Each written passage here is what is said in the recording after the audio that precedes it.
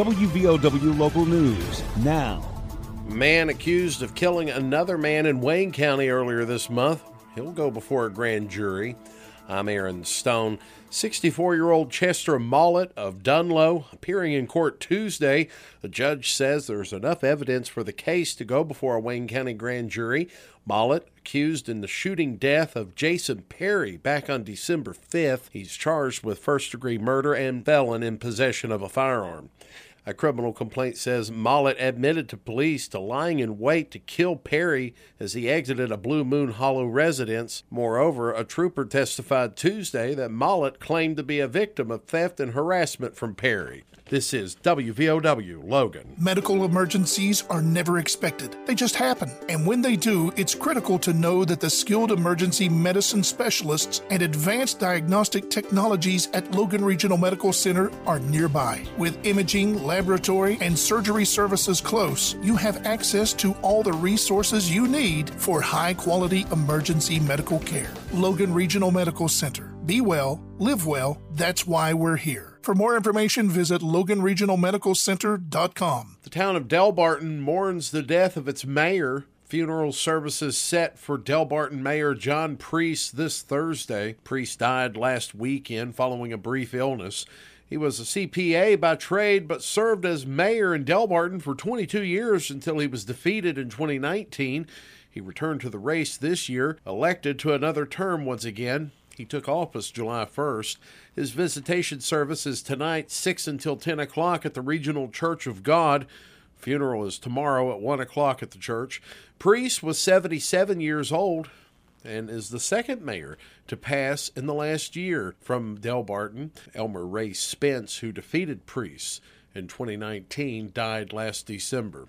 West Virginia State Police conducting a sobriety checkpoint Thursday in Logan. That checkpoint taking place between 6 o'clock and midnight tomorrow evening in Deskins Edition. An alternate checkpoint has been designated as West Virginia Route 73. According to a press release from the West Virginia State Police Logan Detachment, checkpoint's primary focus is DUI enforcement. However, state police will also be enforcing reckless driving, speeding, and seatbelt violations. Lieutenant Governor Jacqueline Coleman expected to make a full recovery after undergoing a double mastectomy on Monday. Kentucky's Lieutenant Governor said she went under the procedure because of her family history with cancer. Kentucky Governor Andy Beshear released a statement following the surgery, said that Lieutenant Governor Coleman is his and First Lady Brittany Beshear's friend and a critical part of Team Kentucky.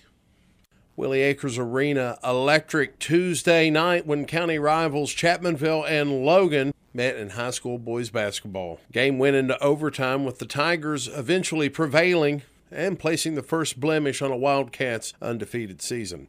Final score, Chapmanville 79, Logan 73. Logan made a comeback in the second half. WVOW's Chris Kidd runs down the scoring for both teams following the game's broadcast on WVOW and online streaming from Video Productions. Starting with the Logan Wildcats, Zayden Sherrod led the way with 22 points, followed by McCormick Ilderton, 17 big points from him. Matthew Hatfield came back in the second half after a slow first half, 15 total points here tonight. Try and get himself going this year. Good second half for him. Cole Blankenship finished with 9 points. Julius Clancy with 6, and Ivan Miller with 4 to round out the scoring for Logan. On the other end for Chapmanville, only 4 players scored tonight for the Tigers, but boy did they score. Zion Blevins led with 32 points, followed by Joey Gollihue with 22 points, Cameron Blevins with 13 points, and Benji Atkins with 12 points to round out the scoring for the Tigers. Also Tuesday in boys basketball, Sherman Tide defeated the Van Bulldogs. Final score, Sherman 67, Van 29. Coming up tonight on WVOW, it's girls basketball action. The Nitro Wildcats coming down to take on the Chapmanville Lady Tigers at Danny Godby Gymnasium. Again, Bill Lusk, Chris Kidd with the call. Tip-off set for 7 o'clock. Our coverage begins at 6:50. This is WVOW Logan. Here's the Coalfields forecast from the Storm Tracker 13 Weather Center. I'm Storm Tracker 13 Chief Meteorologist Spencer Atkins. Well, the sun is coming back, And we'll look for high temperatures back around 47, dipping back down to 28 overnight. For Thursday, we'll see an increase in clouds, but also the warmth, 48, 49 for the afternoon high, and 52 Friday. We continue on the warm track to about 58 to 60 by Monday, which is Christmas Day. Could see a shower, though, on the afternoon. I'm 13 News Chief Meteorologist Spencer Atkins. Listen throughout the day or click on tristateupdate.com for more weather information from the Storm Tracker 13 Weather Center.